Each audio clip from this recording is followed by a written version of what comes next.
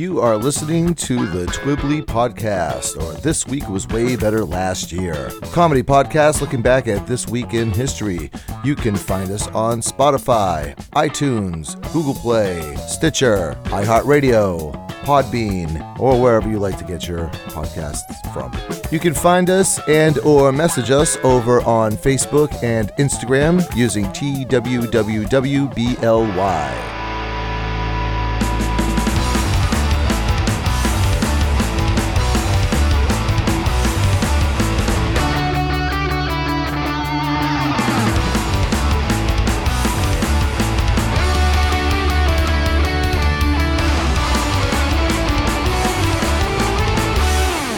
Hey, welcome back to Twibbly, or This Week Was Way Better Last Year. My name is Bill with one L. And with me, when a dude chump pump points a finger like a stump, he tells him, step off, I'm doing the hump. It's Mr. Jeff McLarge-Huge. Hey, everybody. Yes, it's me. Yep. And you kind of look like MC Hammer on crack. I do have to tell you that. Well, when is MC Hammer not on crack? That's what I want to know. Now he's like just addicted to Cheeto dust. What's going on? How are you? Not that much. It's pretty quiet here. I was driving around with my daughter. The passenger in a car, after not being the passenger in a car for a long time, you start to notice all these like weird ass details in your neighborhood and stuff. Did you notice that there's no brake pedal on your side of the car? I did notice that. That doesn't stop me from trying to step on it. But what I noticed is like I keep passing houses and there's like they have a TV up on a wall and then there's like an LED strip behind the TV. And it's like going red, green, yellow, purple, blue, red, purple, blue, green, yellow, red. And I sit to think, I'm like, how the hell can you watch TV if the behind the TV is friggin' spazzing out with colors? And she goes, I don't know, everybody does that.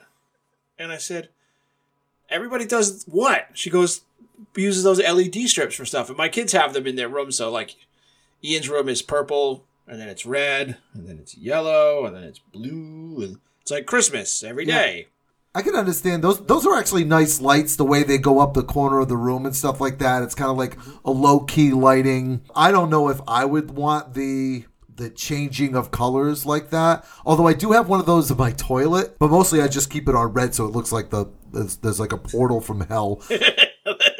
Give me your waste. Okay, all right, yeah. I'm coming. I saw that in a meme once that about the toilet lighting up like that. And I was like, I need one of those. I need that right now. I don't know. I can't sleep unless it has to be like as dark as it can possibly be. If I could buy that like super duper black paint. Oh, yeah. And paint my room in it, I would. So it would just absorb 99% of the light. I'm the same way. My room is as dark as a gravedigger's asshole at midnight. And right. And I will occasionally sleep with a blindfold. Yeah. Yeah, I've done the same thing. I can see under the crack of my door, like the lights changing in my kids' rooms. It's like, how can you sleep through that? That just lighting, maybe it's a kid thing, but lighting always has like this weird, I don't want to say like culty thing, but there's all these fads that kind of come and go with it. Oh, for sure. Right now, obviously, it's LED lights. No, like I remember, like when we were kids, my brother and I, anytime we saw like some sort of weird lighty thing at Spencer's or more commonly at a neighborhood yard sale, we would buy it just so we could just light up the room with like. I remember one that just had this like spinning light filter that had like 3 or 4 different colors on it. Yep. I always like the ones like, again, you bring up Spencer Gifts, right? Yep. Like the one with all the fiber optic strands that came out, and that one had like 3 or 4 filters inside that changed color. Yep. I always thought those were cool, like those plasma lights that you could touch and it would like put the plasma on the glass against your hand. I always thought those were neat, but like I never had one. No. It was not like my friends all had plasma lights, Oh, they were cool to look at. You're going to Spencer Gifts, you're like, hey, check this out. I'm getting electrocuted. Hey, these are pretty cool. How much are they? Ooh, never mind. And if you're at my house, my dad would have been like, you're not plugging that thing in. That thing costs like $4 an hour to run. Can I get a Jacob's ladder? No! Exactly. Yep. I myself personally am celebrating. It's actually this week on the first day, April the 5th, is Lava Lamp Day. And I am celebrating Lava Lamp Day. I actually have a lava lamp. It's blood red because, well, it's me. And I like it. It's soothing. I kind of like lava lamps. I had one for a few years, and then Like all lava lamps do, it aged out. Yeah, it stops lavering, yeah. Became like a big clump of something that looks like dried flesh. Yeah. Sort of stuck to the top of a 1 liter bottle. Yeah, I had one. It's cool. They were cool. Hot! Yes. Those things are not cool, like, to the touch, but they're cool to look at. And they probably cost more to run than a plasma ball. Oh, I'm sure they do. So one thing that we do with this show, if you've noticed, and you just heard it a couple of seconds ago, anytime there's a swear word, I always bleep it out. And it's not because we have to. You know, we don't have sponsors. We don't have anything like that. We don't have to bleep out the swears, but I think bleeps are funnier than the swears themselves. If I just said bleep instead of the swears that I usually say, would you put a swear over the bleep? Yes. Bleep. There it is. That's awesome. Yep. I just want you to know that.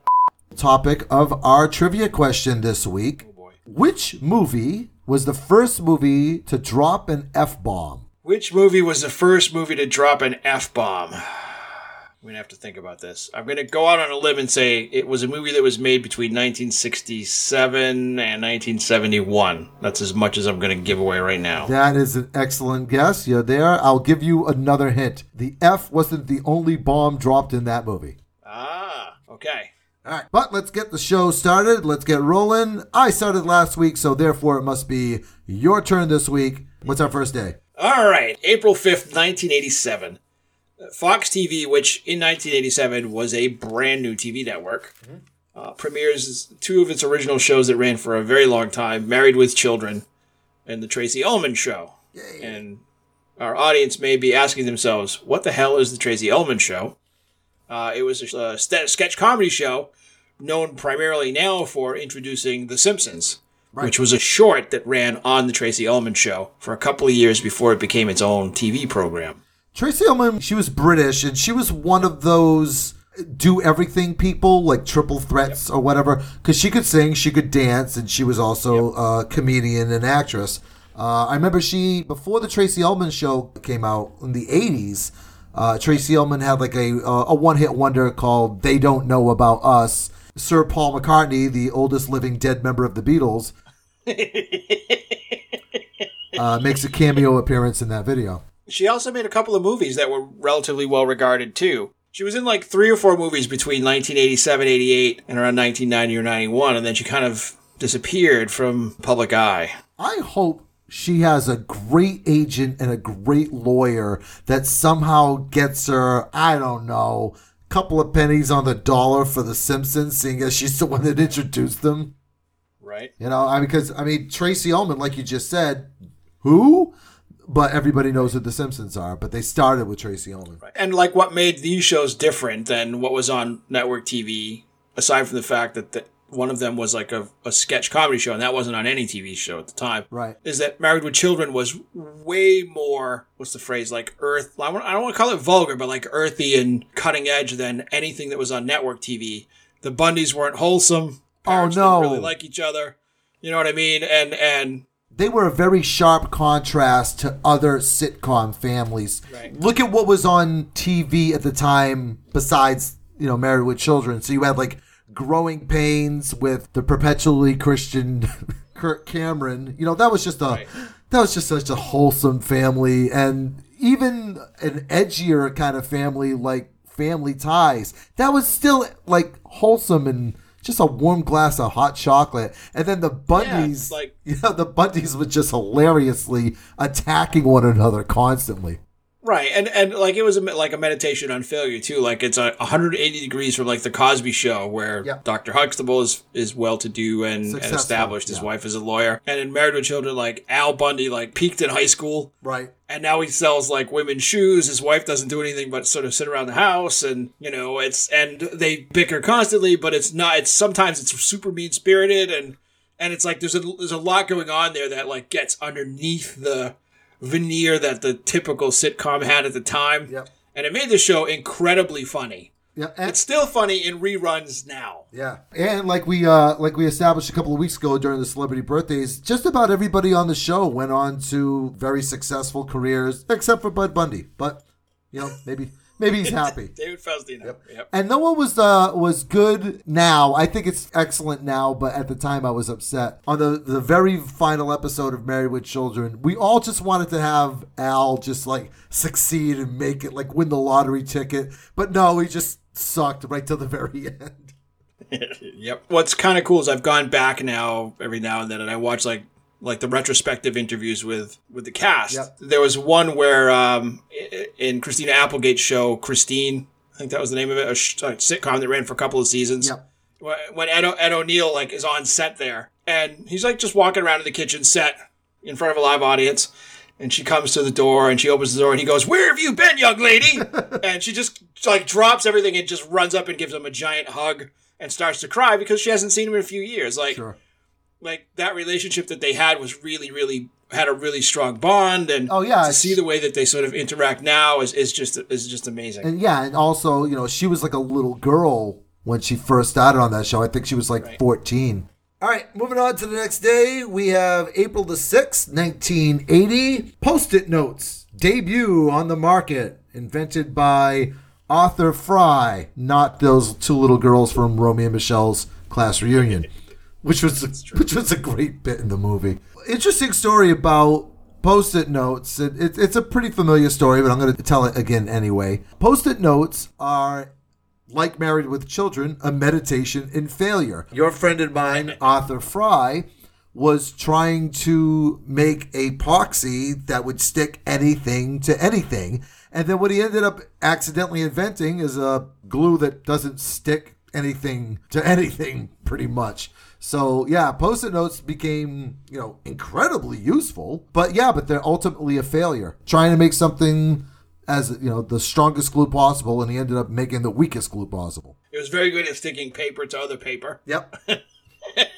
And occasionally, if you look at any computer monitor built between 1990 and probably present, paper to computer monitor. Yes. And that's pretty much what it sticks to. Yep. Some of them come... because they're all stuck together. But some of them come like in a zigzag form. Like the top is stuck to the bottom is stuck to the top. And never fails. I will knock that big one off my desk. And just, oh, no! It's like a big paper slinky all over the floor. Yeah, I hate when that happens. Also on this day, we don't usually bundle inventions together, but this one is sort of weirdly related. Yep. But in 1938, Roy J. Plunkett invented Teflon. Everybody knows what Teflon is, right? Weird thing about Teflon was that Roy Plunkett he invented it in 1938, but it didn't go on the market for a couple of years because he couldn't find the right name for it. No matter what he tried, nothing stuck. What would happen if you tried to stick a Post-it note to Teflon? I'd probably just create a hole in the space-time continuum. It'd probably be the slipperiest surface known to man. Just go back in time. Whoop. What happened to Jeff? Oh my God. He was trying to tell me to not use the stainless steel scrubber on the new Teflon pans, and he vanished. What happened to Jeff? I don't know, but he left me a note. I found it on the floor because it didn't stick to anything. So. All right, moving on. Next day. What do we got? April 7th, 1933. It's the very end of Prohibition, becomes National Beer Day. Oh, wow. Cullen-Harrison Act comes into effect and legalizes the sale of low-alcohol beer, and that's any beer with alcohol content of 3.2% or less, which is basically like drinking no beer at all. No beer at all. Tastes like beer, but boy, you'd have to drink an awful lot of it to get beer happy. Basically, you're smashing up cornflakes in a glass. Pretty much, yeah. But bubbly, it's like, this tastes like piss and I'm not getting drunk. I think I'm going to go have some water. 3.2 beer, you can still buy it. And in some dry states like Utah and stuff, I think you can still buy 3.2 beer. I remember watching one of those health class videos about drinking, when we were in high school. Yep. The college student was like, "Oh, I'm not worried. It's 3.2 beer. It's 3.2 beer. It's 3.2 beer." I was thinking of that. I think I sat next to you watching that movie in high school. And then, because I remember that too. And then at the end, I remember that scene and everything. You drown before you get drunk at 3.2 beer, right? And at the end of the video, the end of the film, he's wrapped his Toyota around a thing, and he gets out of the car. He's all shit-faced. And, that's 3.2 beer, guys. The worst part was the scene that they cut out, which was him, literally pissing 7 gallons of water because he had to drink that much beer to get drunk enough to wreck his car. He wrecked his car and ruined his mother's flower bed. Yeah, I remember that. I remember that video. I remember that. Well, that movie. And 3.2 beer. So this is before Prohibition ends. So this is when low alcohol beer was allowed back onto the market for the first time, but Prohibition hadn't officially ended yet. Oh, okay. So you still couldn't buy hard alcohol. Restaurants still couldn't open. Bars couldn't be a thing. But you could buy 3.2 beer in cans. I guess in bottles too in 33. And it was a few months after this, or I think it was maybe January 1st of 34 is when Prohibition ended for real. Okay. And people were like, 3.2 beer, screw that, I'm going to drink 50 proof vodka. And that's that. You know? I'm going to drink Sterno. I can drink the good stuff. I can drink acetone right out of the bottle. You have a, I'm not really a beer drinker. Do you have a particular one that you stick with, or do you pop around? Yeah, of all things, although this is not the slogan for it, but here's to swimming with bow-legged women. My go-to beer is Narragansett.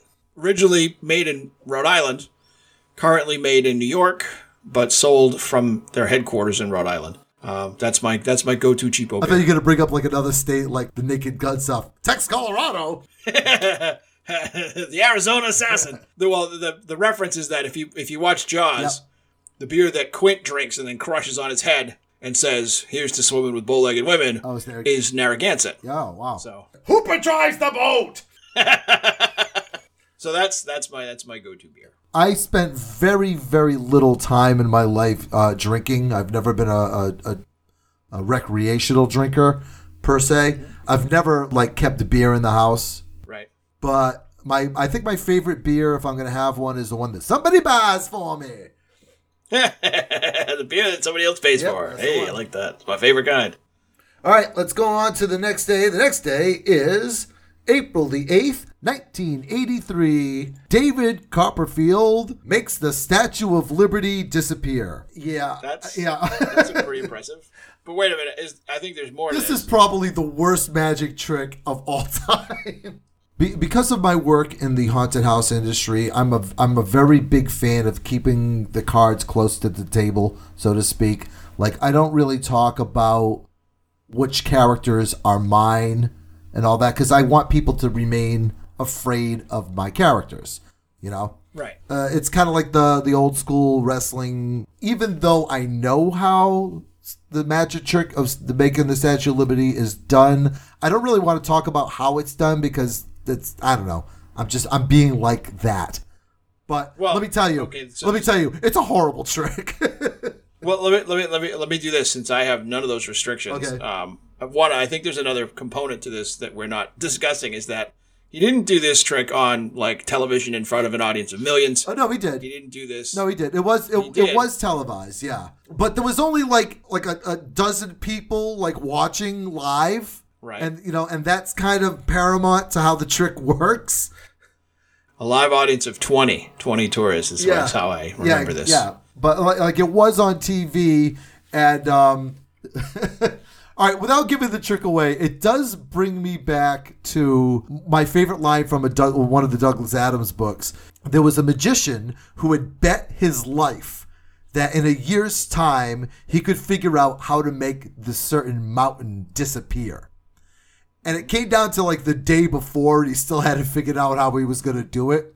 So he called up his family, and he called up his friends, and then his family's friends, and then his friend's family. And they all got together in what went down in history as the hardest night's work ever. And they dismantled the mountain. They took the mountain down to the ground. Makes sense. He ended up actually losing the bet because, one, he didn't actually make the mountain disappear, and there was also a suspicious new moon in the sky. Nice. All right, so, well, like I said, I have no such restrictions, so I'm going to just guess. You can tell me if I'm hot or cold as to how he did the trick. Okay. One, he used a big tarp. Hot or cold? No? No. Cold? Very cold. He used a slightly smaller tarp. I told everybody that it was bigger than that. No. Nope. Did he use mirrors, Bill? Was there mirrors involved in this? You know what my favorite David Copperfield illusion is? Getting Claudia Schiffer to think he's good looking. David Copperfield. Yep. Entertaining tourists 20 at a time. Just like the guy who's down the street, threatening to take his pants off, probably has 30 tourists or figuring out how to give him enough money so he won't do it. So. You got a quarter, so I get you a 3.2 beer. You guys gonna make the statue disappear? Whoa! Let me show you what I can do with my pants. I'm gonna make my belt buckle disappear. You better not start putting the money in the guitar case. I don't have a guitar anymore. All right, next up. April 9th, 1985. Clearly in a bid to destroy the minds of young girls between the ages of 3 and 9, the Ringling Brothers and Barnum Bailey Circus are discovered to be exhibiting unicorns, and I say this with air quotes, that are really goats with surgically altered horns. So Okay, hold on. Wow. Let me just get this out of my system. You mad scientist crazy person! Yep. They're like, come see the amazing unicorns, and the kids were like, oh my god, that looks like a goat. It's a goat with a one horn sewn in the middle of its friggin' head. I'm sure that was wonderful for the goats. It was like, it's a terrible, like, I don't know who, like, there must have been somebody with a lot of cocaine involved and coming up with this idea, like, look, man, we're struggling. We've been traveling the world. We got elephants. We got trapeze artists. They're forming a union. We got clowns. Everybody's afraid of clowns now because of Stephen King. Thanks a lot, Stephen King. We got a guy who makes balloon animals, but he's on a special list now, or the federal government. He's not allowed within 25 feet of young people. What the hell are we gonna do?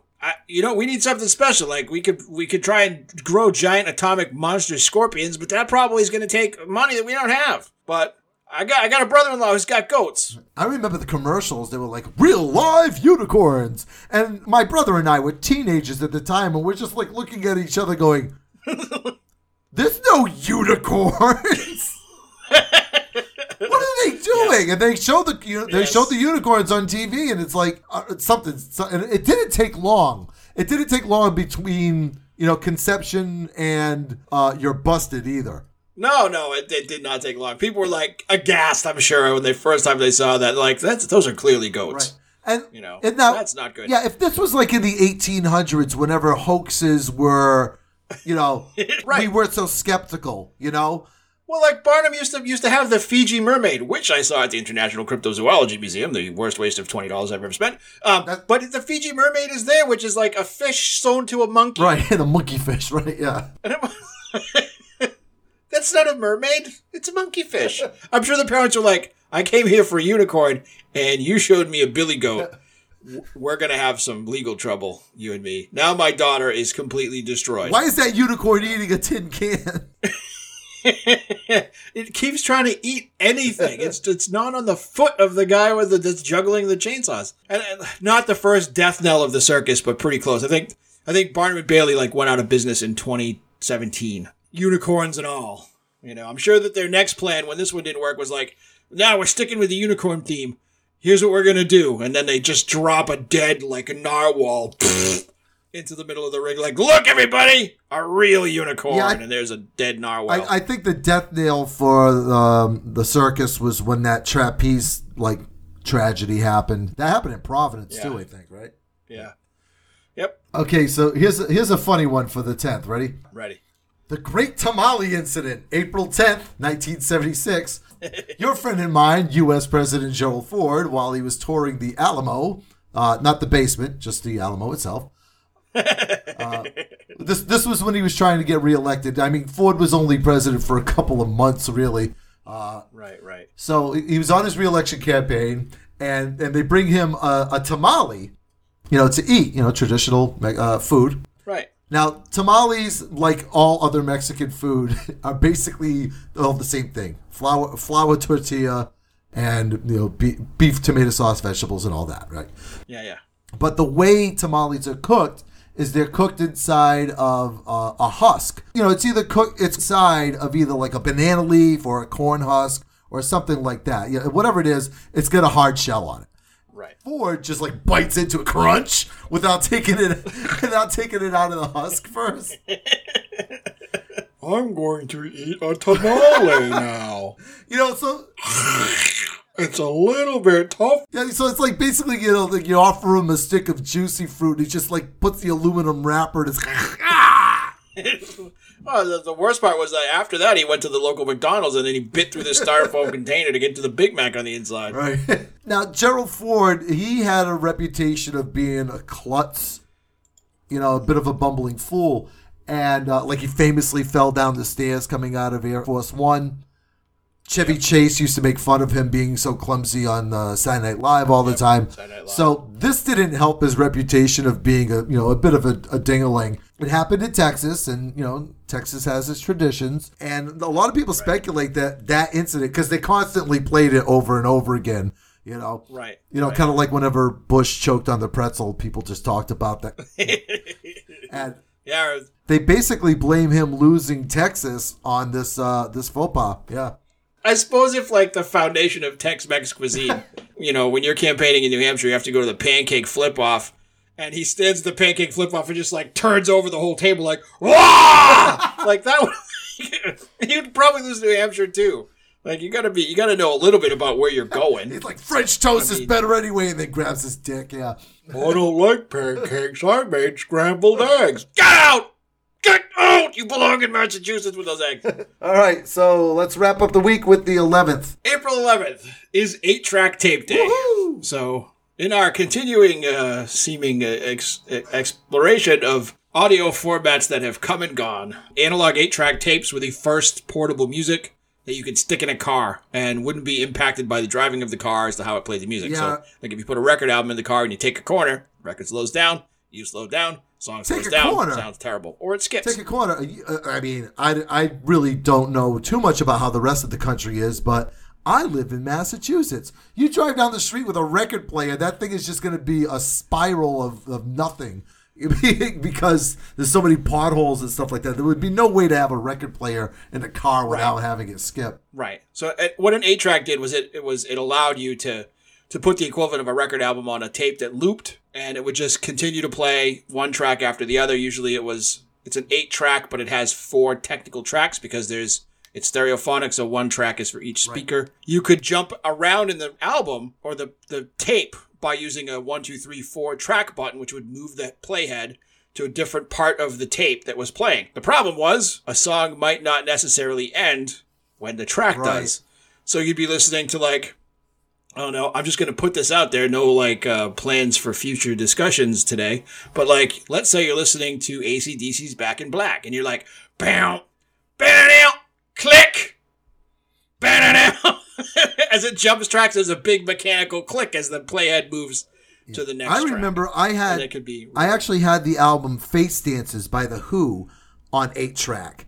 And most of the songs were fine.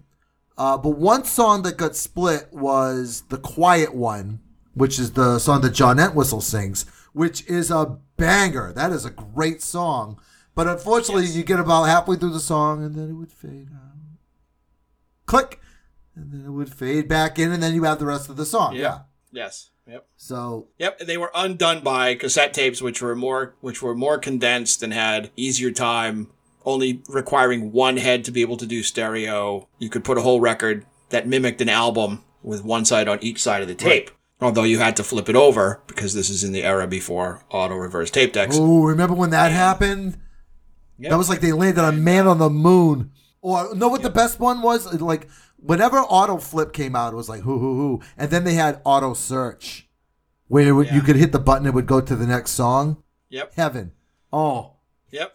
I know, I loved it. It's what made those Pioneer stereos that kept getting stolen from my car so good. That's what made everybody want them. And finally, I ended up putting in one that didn't have any of those, and I was allowed to keep that stereo for at least a year. So, and someone stole that one. All right, let's get on to the celebrity birthdays. All right. First up, April the 5th, 1950. Oh, boy.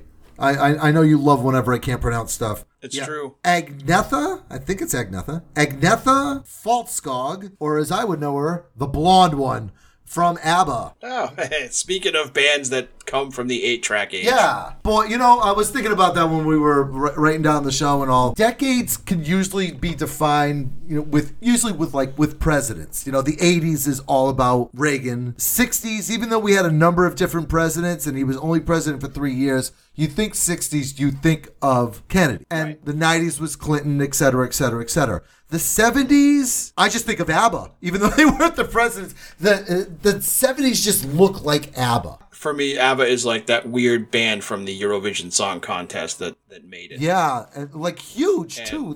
Yeah, they're still huge. People still love them. I don't understand it, but I can't understand everything. Yeah. I have Gold. I have their greatest hits album. I secretly have always wanted to cover Waterloo because I think it's a very catchy song, and I think that song would be served well doing it in a kind of a punky kind of style. Like I could definitely see my old band Too Many Gens covering Waterloo. There are a few bands from this era that will make me change the radio station when they start. That's too bad. I don't like any ABBA songs. Yeah, they're not a band that I have any love for. You'll find one. You'll find one someday, I'm sure. No, I won't. You'll have to play it for me when I'm dead in my wake. Like, look, Jeff, I brought an 8-track. And stick it into the 8-track player in my casket. All right, next up. April 6, 1955. American character actor Michael Rooker, who played Star-Lord's stepdad. Forget his name. The blue guy, Mary Poppins. Blue guy with the mohawk, then the arrow in Guardians of the Galaxy. Yes. But he's been in a million things. He was in Walking Dead for like 3 seasons or 4 seasons. I think it was 4 seasons. Yep. And he was the guy that got his hand chopped off. He was in Mississippi Burning, which is a great movie with him in it. He was fantastic in that movie. He was Mr. Svenning in Mallrats, the game show host. That's right. The game show owner. The guy who gets the stink palm. Yep. And my first introduction to him, and probably yours too, I'm going to guess, was his first role in Henry, Portrait of a Serial Killer. It was indeed. Yep. And I saw that movie destroyed a relationship that I was in. That movie is something else, let me tell you. I took a girl who I was very much in love with. I met her in Boston to see that movie at midnight at the Coolidge Corner Theater. Oh my God, that is not a date movie, Jeff. It is not a date movie. It was the last date. You're like Travis from Taxi Driver taking Sybil Shepherd to a porn. I didn't know. I just thought it would be fun. It was fun until the movie was on, and then it was not fun anymore. Yeah, that movie. And I felt terrible. That movie is something else. Yeah. Good movie. Bad. Probably better that relationship didn't go anywhere. I have a friend that was actually mad at me for showing that movie. Yeah, I've done that with a couple of films where people are like, thanks for that. Hey, dude, I just put the movie on. You didn't like the popcorn? I couldn't even eat it. Next up are on our celebrity birthdays. April the 7th, 1954. Jackie Chan, who has never done a movie that people would be absolutely aghast by watching. No, they more like, that guy's still alive? Yeah. Jackie Chan is like the nicest guy in a complete contrast to how fast he can kill you. Right. My first introduction to Jackie Chan was The Cannonball Run.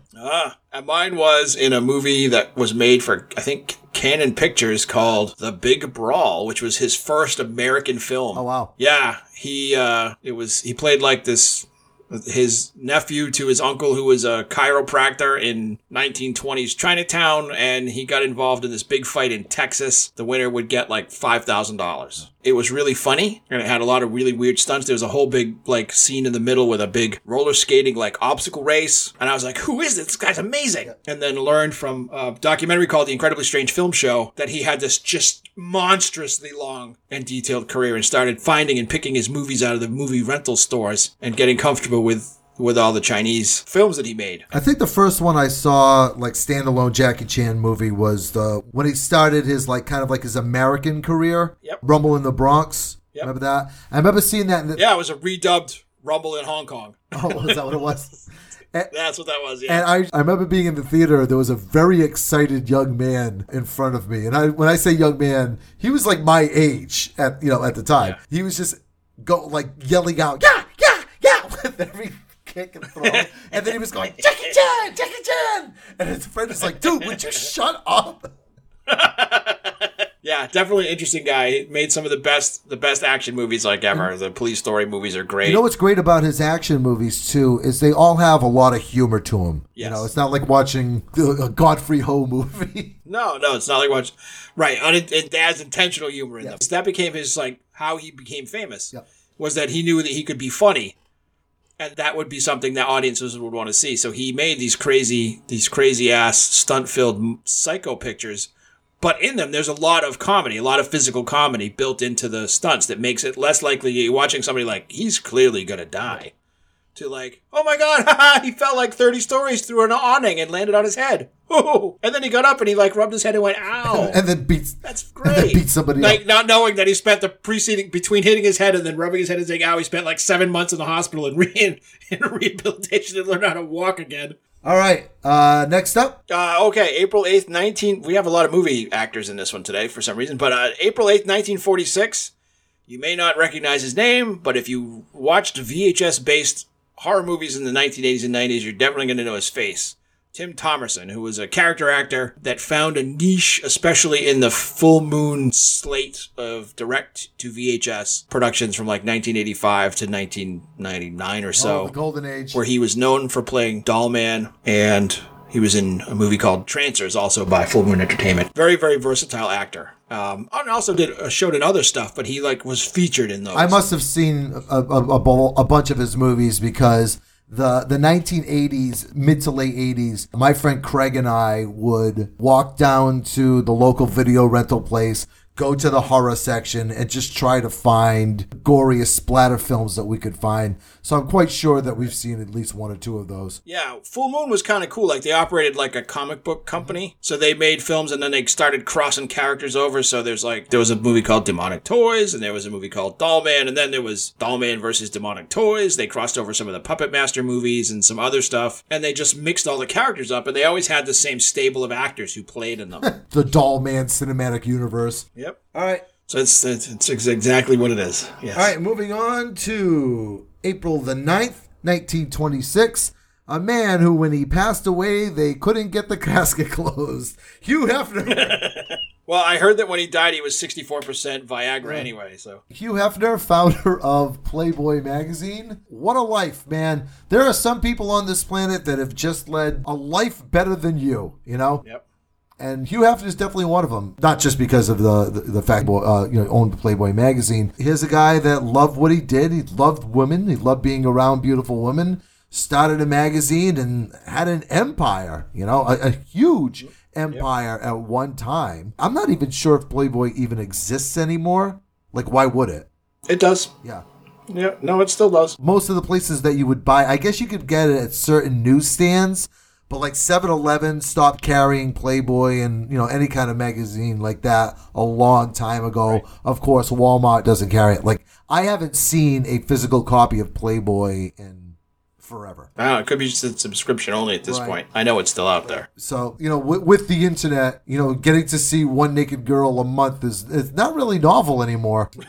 It's true. One of the other things that's kind of cool about Playboy was that it wasn't just the naked girl in the middle of the book. It was there were really good interviews, and they used to publish some fiction. They were a fantastic short fiction market for a long time, like one that paid thousands of dollars. And I heard rumors about articles. There were rumors. Yes, I never got that. Actually, I remember reading in like a back issue of Playboy a section. It was like a segment from a book, and that book later on got turned into a movie, and it is probably one of the best known 1980s comedies, Fast Times at Ridgemont High. But they had a segment from the book published in Playboy. Yeah, that wasn't unusual for that magazine either. There was a lot of literary stuff in there that was unusual. So again, there was a lot of good in that magazine. Tits. All right, next up. April 10th, 1843. A guy named Samuel Hahnemann is born. Samuel Hahnemann is born, if you know science at all, before the invention of germ theory. And because he's born before germ theory, he comes up with the idea that if something causes your stomach to be upset, it must be the same as whatever bacteriological, although no one knows what those are yet, illness makes your stomach upset, and the idea that like causes like, and if you give yourself little amounts of something that make your stomach upset, it'll cure whatever it is that makes your stomach upset. This is the basis of homeopathic medicine. This guy's a fucking quack! As I call it, a bunch of shit. Yeah, well, again, it's pre-germ theory. It's before there were good microscopes, or even microscopes, I think, at all. It needs to be diluted thousands upon thousands of times so that something that has like a poisonous property is so diluted that it can't poison you. It can just make you a little sick. Except the way that homeopathic stuff is diluted now, it's like 2 molecules of something in the equivalent of a swimming pool of water. I mean, I guess there's a basis in fact over there because like the whole Nope. No, well, I mean, listen, the whole weakened virus to fight a virus is how vaccines work. So, I mean, I guess I know what he's getting at, but I know it doesn't work because I watched the amazing Randy eat an entire bottle of homeopathic sleeping pills on stage. Yes, and those are all cornstarch. So, but yes, and that's the point.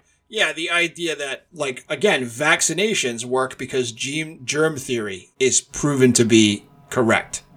We can identify the bacillus that causes tuberculosis, for example. But if you cough a lot because you stand near a fire, taking charcoal, which is from fire, and ingesting charcoal isn't going to make you immune to tuberculosis. That's the way that this works. All right, or doesn't work. That's crazy cuckoo talk. It is, but again, this is before people knew what tuberculosis was. Yeah, but people still do this. There's still a culture of people who are like, I don't like modern medicine. I like alternative medicine, and it's an alternative to being treated for anything with actual I prefer medicine. stuff that has been proven wrong, thank you. I like things that don't work. And finally wrapping it up, on April the 11th, 1930, founder of the Church of Satan and another party animal much like our friend Hugh Hefner, Anton LaVey. That's right. The guy who's on the Eagles Hotel California cover that we were all warned about. That is such a misnomer. Clearly the most dangerous record in the world is a soft rock classic. That's such a misnomer because we were told during the Satanic Panic, Hotel California was about Anton LaVey's Satanic Church. But it's not. Yep. It's not at all. The Hotel California song is about somebody moving to California to try to make it in Hollywood and just getting chewed up in the machine. It has nothing to do with the Satanic Church at all. Nope. But because Anton LaVey's on the cover, if you open that record up, it's a double-fold record. He's in there. Anton LaVey was not really satanic in the devil-worshipping sense. His book, The Satanic Bible, if you actually read it, it's more like a self-help guide, more or less. It wasn't even really a hot seller for like a long, long time until the Satanic Panic really took its teeth in the 80s. But it got started in the 70s, and that's when Anton LaVey's book started, selling more copies. Well, there was a period in the swinging 60s when, like, Sammy Davis Jr. was associated with the church, and Jane Mansfield got decapitated after leaving a church meeting on her way from one place to another, and she was a member of LaVey's little clique. There was some popularity to it in the 60s in the Hollywood set, but it didn't spread out from there until after 69 or so. But the thing is Anton LaVey's Church of Satan had very little to do with the devil. It had very much to do with drugs and sex, which is why Sammy Davis Jr. was a big part of it. Yep. Yeah, Sammy Davis Jr. used to walk around and used to wear one red fingernail. That was to show his membership into the Church of Satan. Right. But yeah, Anton LaVey Satanism, was more gimmicky than anything else. He was more of a self-help guru. I think he let his persona take him over. Well, no, I mean, it makes sense. Like, look, dude, you don't do these things because you want to do anything but make money. Yeah. And if me putting on 2 plastic devil horns and saying, now I drink the blood of the devil, is going to get you to give me money, I'm going to put devil horns on, and you're going to give me money. There's a sucker born every minute. You may as well draw some money out of him. One thing about the Satanic Panic, it took us away from a lot of really good music. It made us afraid of a lot of really good music. And for everything they take away, they try to replace it with something else. But what you end up just getting... The worst song ever. Young Jeff, what do we have for the worst song ever this week? Well, glad you bring it up. Today we go to visit our friends, again, north of the border of Maine and of Wisconsin in Canada, to pretty much the Princess of Canada, Celine Dion. Oh, hello, Celine Dion. The Princess of Canada, Celine Dion, in 1996 released a single called Because You Loved Me, which is a very sentimental song about loss. I know this because in watching the video for this song, all of the comments at the YouTube location where I viewed it were about people that this song reminded them of who are now dead. It's the most morbid comment section ever. The number one ingredient on this is like high fructose corn syrup too. It is. I didn't know what song this was, and I was like, well, I'm going to listen to it. I'm like, oh, this freaking song. And let's hear the clip. You were my voice when I couldn't speak. You were my eyes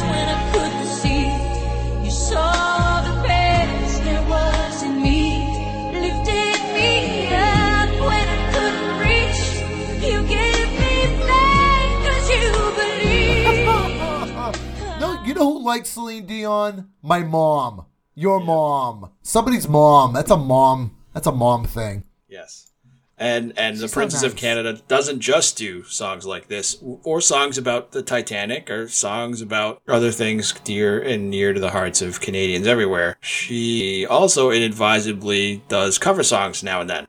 Yes. Such as the most ill-advised cover song in the history of cover songs, and it's entirely possible that someone could take a song that is very good and render it as the worst song ever by earnestly trying to perform it and pushing through irrespective of how terrible it is. And that's what we get with Celine Dion, Princess of Canada's live version of AC/DC's You Shook Me All Night Long. What?